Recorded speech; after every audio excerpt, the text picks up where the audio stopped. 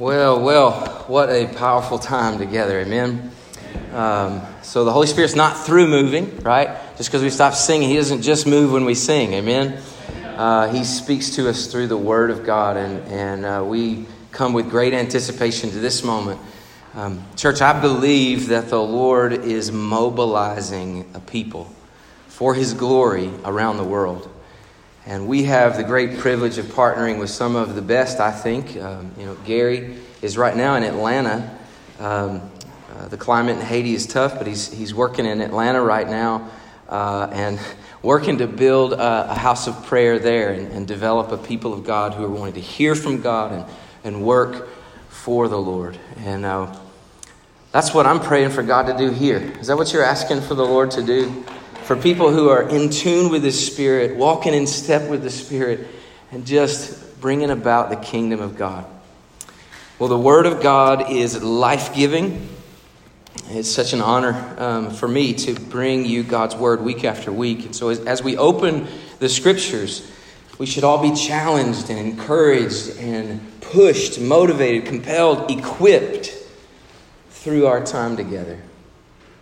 This is more than just an information dump. You understand?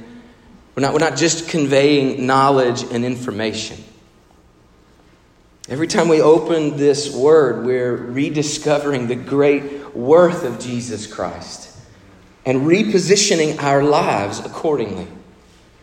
So treasuring Jesus, it changes what you live for, right? Does it? As we look to Acts chapter 21 today, what we'll see is a little bit of conflict. Not heavy conflict, it's conflict among friends, but it's one man who's determined with everything in him to do what the Spirit has called him to do. And another group of people who are great people, they're godly people, they're trying to seek the Lord, but they're actually trying to talk him out of it. So turn your attention, if you will, to Acts chapter 21. Let me give a little backstory as you're finding your place there. We left off with Paul's speech to the Ephesian elders.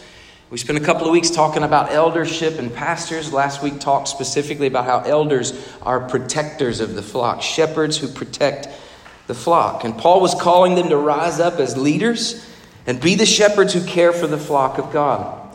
We saw, as Paul was leaving, such great love between Paul, the church planter and pastor, and the people that he led. They embraced, they wept, they prayed together. They even followed him all the way to his ship as he left. Well, they shared a deep love for one another and a determined love for Christ and His mission in this world. That's what praying that God will cultivate here, is a deep love for one another. Just as Gary admonished us earlier that we're called to be one. Jesus prayed for us to be one, where when you look side to side, you go, this brother, this sister, we are one in Christ. That's part of our call, a deep love for one another and a driving passion for His gospel mission. So Paul's determined to go to Jerusalem. He's been traveling and pastoring, planting churches, and he's been collecting an offering to take back to the church in Jerusalem that's been struggling. And he comes back, he's excited to share with the brothers all that God's been doing on the mission field, bringing people of all different ethnicities into the body of Christ. And we're going to pick up with his journey as he's headed back to Jerusalem. So in honor of God's word, would you stand with me as we read together from Acts 21. I want to cover the first 16 verses.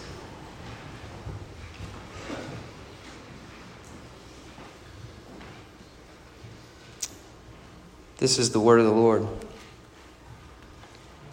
And when we had parted from them and set sail, we came by a straight course to Cos, and the next day to Rhodes, and from there to Patara. And having found a ship crossing to Phoenicia, we went aboard and set sail. When we had come in sight of Cyprus, leaving it on the left, we sailed to Syria and landed at Tyre. For there the ship was to unload its cargo. And having sought out the disciples, we stayed there for 7 days. And through the Spirit, they were telling Paul not to go on to Jerusalem. When our days there were ended, we departed and went on our journey, and they all, with wives and children, accompanied us until we were outside the city. And kneeling down on the beach, we prayed and said farewell to one another. Then we went on board the ship, and they returned home. When we had finished the voyage from Tyre, we arrived at Ptolemy, and we greeted the brothers and stayed with them for one day. And on the next day, we departed and came to Caesarea. And we entered the house of Philip, the evangelist, who was one of the 7. We stayed with him. He had 4 unmarried daughters who prophesied. While we were staying for many days, a prophet named Agabus came down from Judea, and coming to us, he took Paul's belt and bound his own feet and hands and said, "Thus says the Holy Spirit, this is how the Jews at Jerusalem will bind the man who owns this belt and deliver him into the hands of the Gentiles." When we heard this, we and the people there urged him not to go up to Jerusalem. Then Paul answered, "What are you doing, weeping and breaking my heart? For I am ready not only to be imprisoned, but even to die in Jerusalem for the name of the Lord Jesus."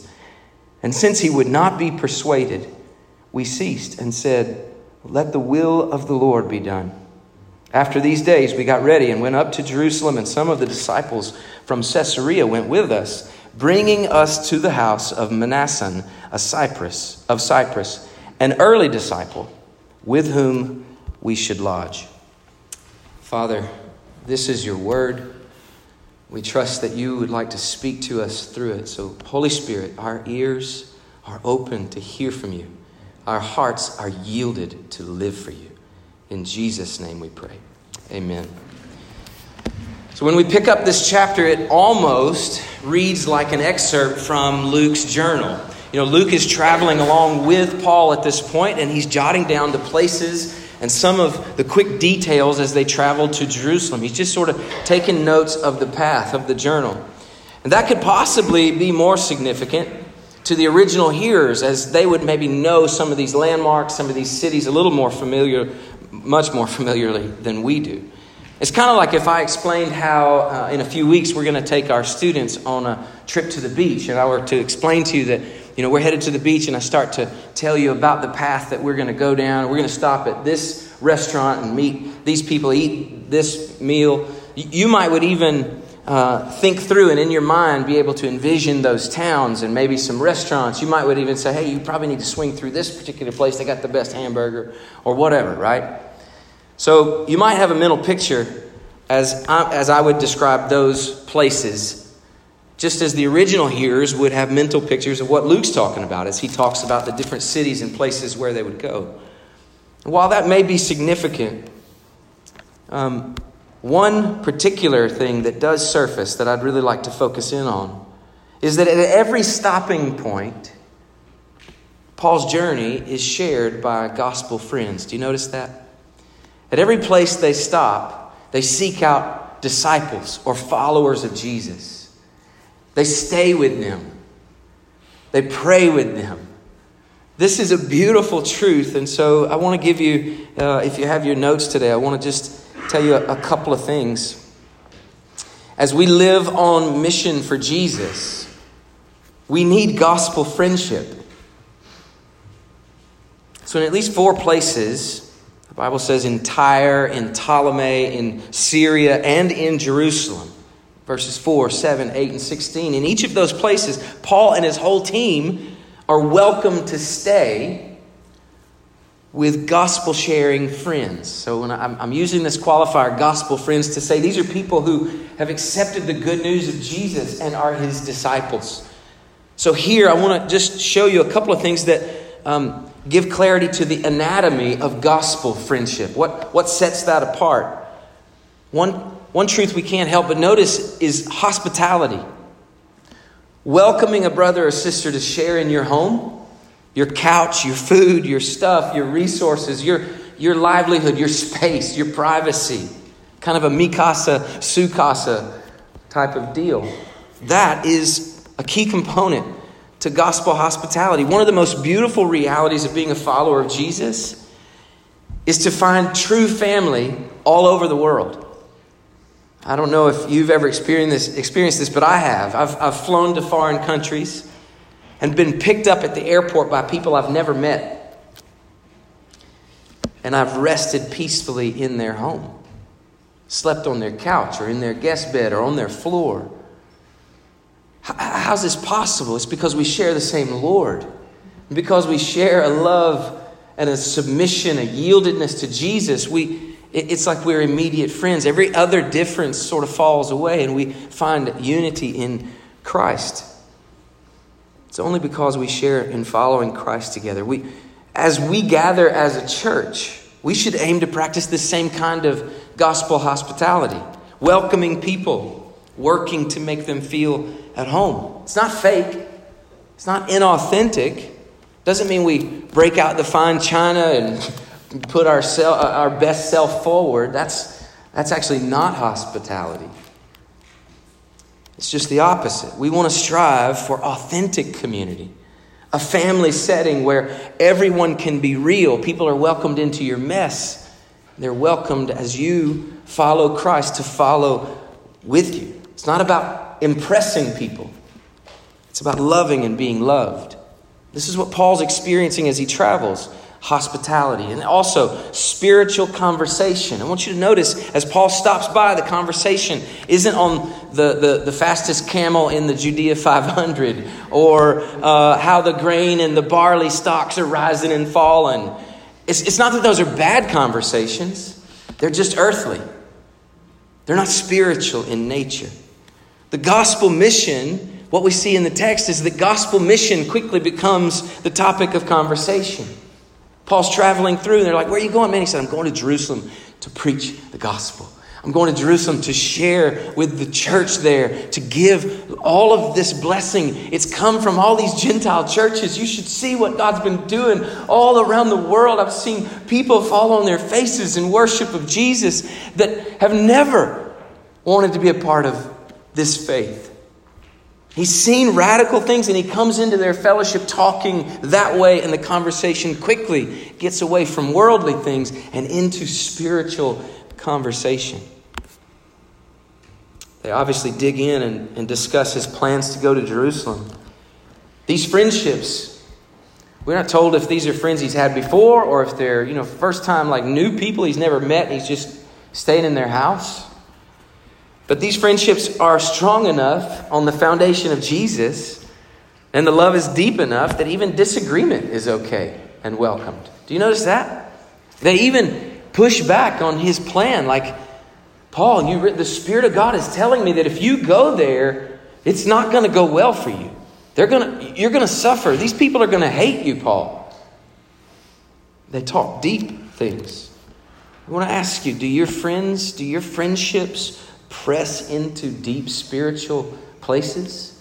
Do you have friendships where people will push you in the mission of God in your own life? Will push back on when you're making a decision or thinking about purchasing this or that, and somebody goes, maybe you should not spend all that money in that way. Maybe this way. Do you have friendships where people press in with deep spiritual conversation? Well, the third aspect of gospel friendship we see in this text anyway is prayer. Before Paul departs, his friends want him to hear their loving prayers. You realize when we pray, we're talking to God, right? So you can pray without letting anybody else hear. But there's something special about praying with and for a brother or sister in Christ aloud, where they're hearing your petitions to God. And in this moment, they're kneeling. I love the picture, kneeling on the beach together. As Paul's about to board a ship, they're kneeling on the beach and praying. And these brothers, whether they're brand new acquaintances or longtime friends, they want their prayers to be heard by the Lord and by Paul so that he'll know their hearts and the nature of their prayers after he's gone. It's a great blessing to have people praying with you. At Mountain View Church, one of the things that we have been encouraging and pushing for a long time is this reality. We believe that real discipleship only happens in real relationship. You're only really going to be passionately following Christ if you're being pushed by those around you, by your friendships, your relationships around you are encouraging and challenging you to pursue the Lord. If you're thinking, man, I wish I had some deep gospel friendships like what we see with Paul, well, shameless plug here, consider joining or hosting a life group. It's a good place to start. You know, if you look around, as Gary was talking, if you look around and you go, I'd like to be one with these people, but I just don't know them. A good place to start would be to get involved in a life group or a discipleship group. Get plugged in, connect, begin having meals together and sharing life together and having spiritual conversations and praying with one another. Exercising hospitality. That's what life group is designed for. It's designed to cultivate real relationships where all of those things begin to blossom for the glory of Jesus. In order for us to live on mission, we need each other, right? Can you do it alone? No, I can't do it alone. We need each other. And it can't just be, fly by the seat of our pants relationships. We've got to be intertwined, connected, committed to one another and to Christ together. We need gospel friendship. So church, give yourself to meaningful relationships. There will be times when even your friends, although they love you and are well-intentioned, even friends may try to lead you off course. That's what we see in this text. Paul's decision to go to Jerusalem is challenged at every turn. What's up with that, right? How in the world could Paul be hearing from the Holy Spirit to go to Jerusalem, and then all of his friends are hearing from the Holy Spirit and then turning to him and saying, don't go to Jerusalem? How does that work? Well, these believers, they genuinely love Paul. They don't want him to suffer. They don't want his ministry to be silenced in some jail cell. They don't want him to be beheaded like John or James were. They don't want his impact to stop. They're thankful for his ministry. And this particular step looks to them like a bad decision. They've heard from the Lord what awaits him in Jerusalem: suffering and hardship. But this is no surprise to Paul either. He said back in Acts chapter 20 in verses 22 and 23, I'm going to Jerusalem, he said, constrained by the Spirit. That means under the control of the Holy Spirit. Not knowing what will happen to me there, he said, except that in every city the Holy Spirit testifies to me that imprisonment and affliction awaits me. Paul's not blind to this. He's not unaware of the hardship that's coming. He's just devoted to go anyway. And this brings me to the second reality. To live on mission for Christ requires gospel fortitude. Paul is compelled by the love of Christ. He's going to write in 2 Corinthians 5, verses 14 and 15, we no longer live for ourselves. The love of Christ compels us. We live for him. Gospel fortitude. Let me warn you, church. The undertow of this life is toward what is easy and what is safe, what seems to benefit me most. But easy and safe and self-benefit are not always the path of the believer. In fact, Jesus says that following him means to deny yourself and to take up your cross daily. That's not easy. It's not safe. And it's not self-benefiting. Let me be clear for just a moment. To be a Christian is not just to agree to a set of beliefs. It's not just to affirm doctrinal truths. James 2 tells us that even the demons do that. They even tremble at what they believe. The distinction of a Christian faith is to yield your life to this Jesus. It's not just to include a Sunday church gathering into your weekly schedule. No, to become and to be a Christian is actually to surrender your whole life to Jesus. To become his student, his follower, his disciple. He is now your master. You daily yield control to Christ. Like we sang, if he says go, you go. If he says stay, you stay. If he says don't do that anymore, do this instead, you obey. You obey because he's king. Don't be deceived. If you're still the boss, he's not your king. Jesus said in Luke 6:46, why do you call me Lord and not do what I say? There's a conflict in our hearts, church. We say with our mouths what we don't do with our lives. And Jesus says, let it be no more. Yield your life to me.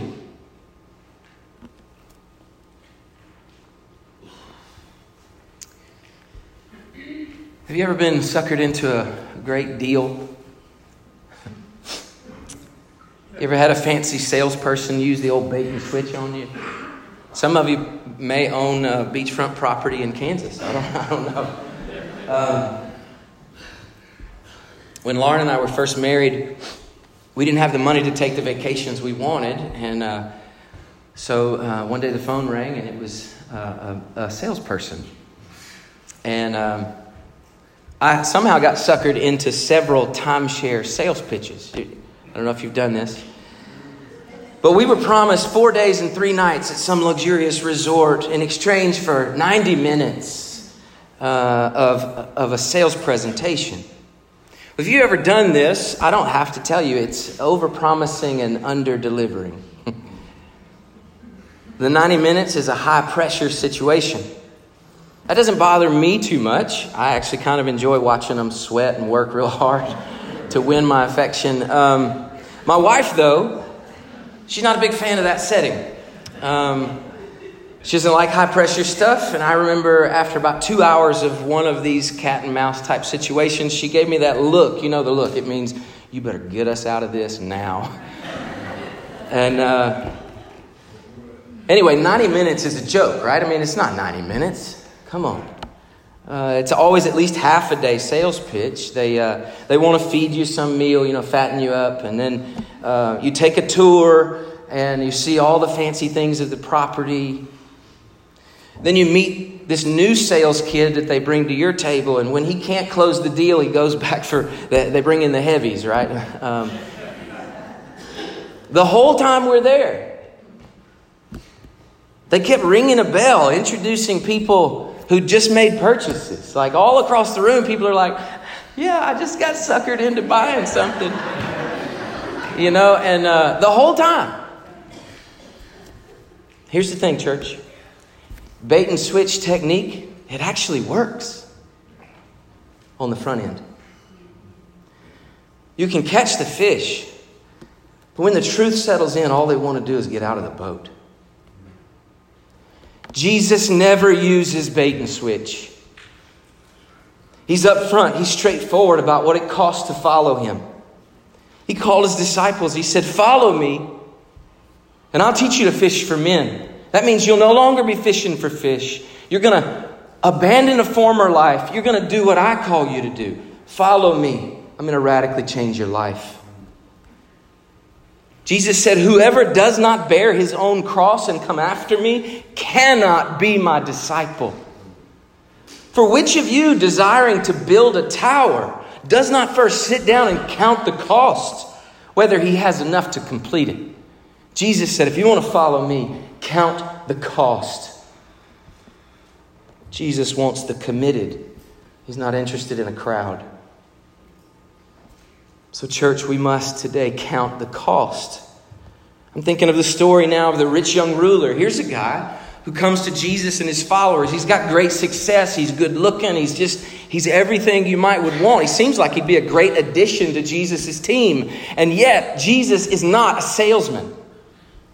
He tells that man in order to follow him, he's got to sell everything, give all that he has to the poor. Then you can follow me. Jesus was saying to him, you better count the cost up front. If you won't lay it down for me now, you won't lay it down for me when it's hard. Paul's reminded all along the way in his journey that if he goes to Jerusalem, the cost will be high. So many are warning him of the sufferings he will endure there. One prophet, this guy named Agabus, even comes with a visual. He takes Paul's belt off. That would be uncomfortable for me. But he takes Paul's belt off. He takes his belt, he wraps his hands, he ties up his feet, and he says, this is what's going to happen to you if you go there.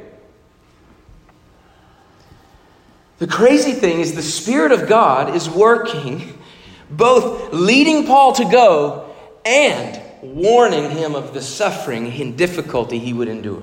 Why would the Spirit of God do that? It's not that the Spirit is giving conflicting messages. It's that the Spirit of God is giving clarity on what to expect and firming up his resolve to do it anyway. Amen. This is not bait and switch.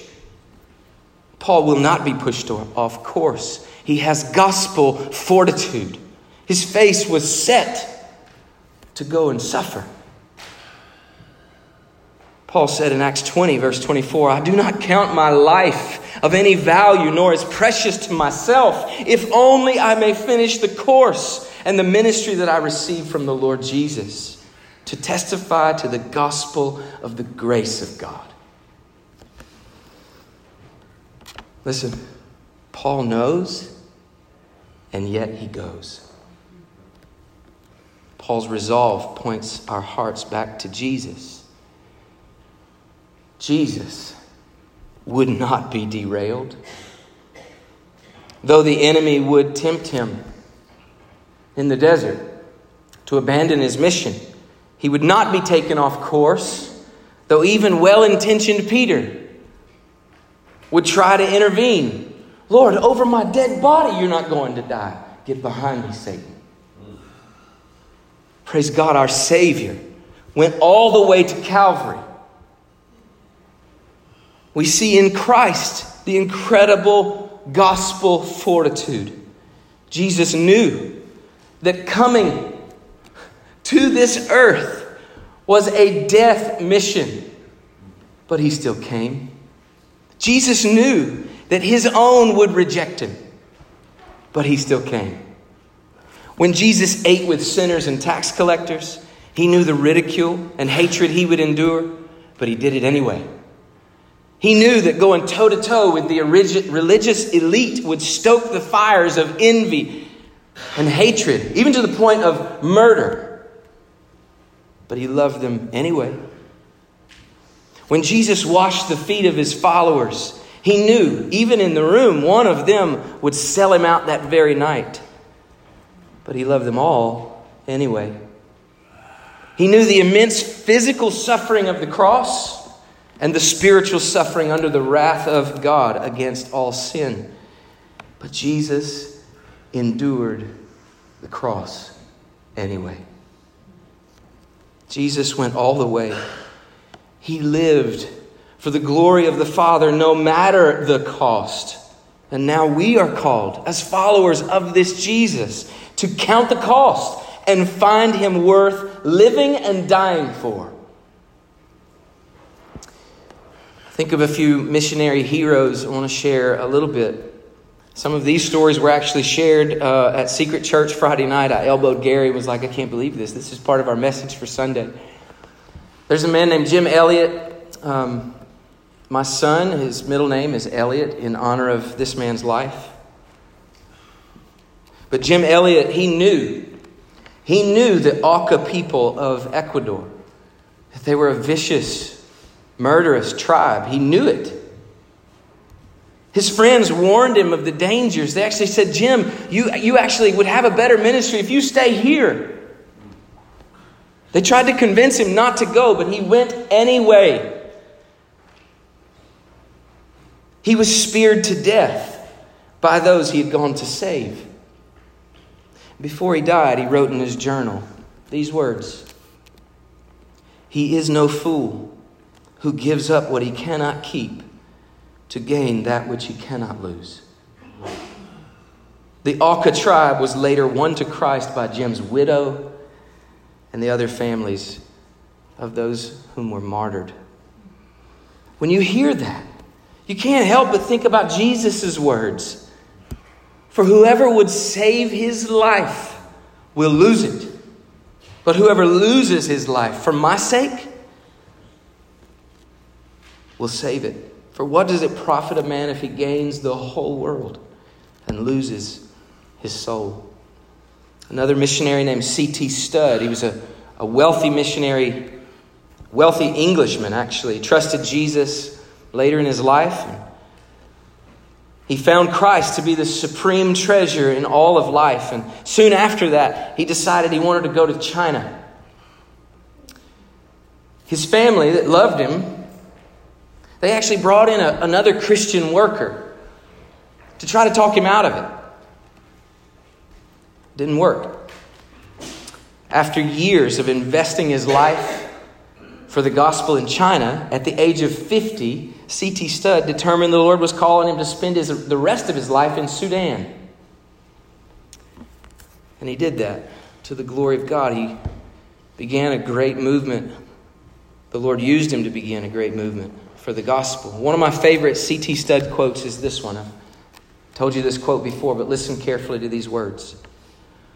Only one life, 'twill soon be past.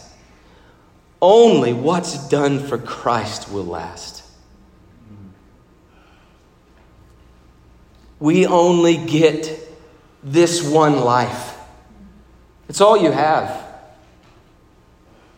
Paul says, I don't count my life as precious to myself, if only I may finish my course in the ministry that I've received from the Lord Jesus. When his friends tried to persuade him not to choose a path of suffering, Paul says, I'm ready not only to suffer, but to die for the name of the Lord Jesus. This is a kind of resolve, a kind of gospel fortitude that the church today is missing. We want safe, we want comfortable, we want all the pretty things. I want to tell you two big takeaways that I hope rest on your heart.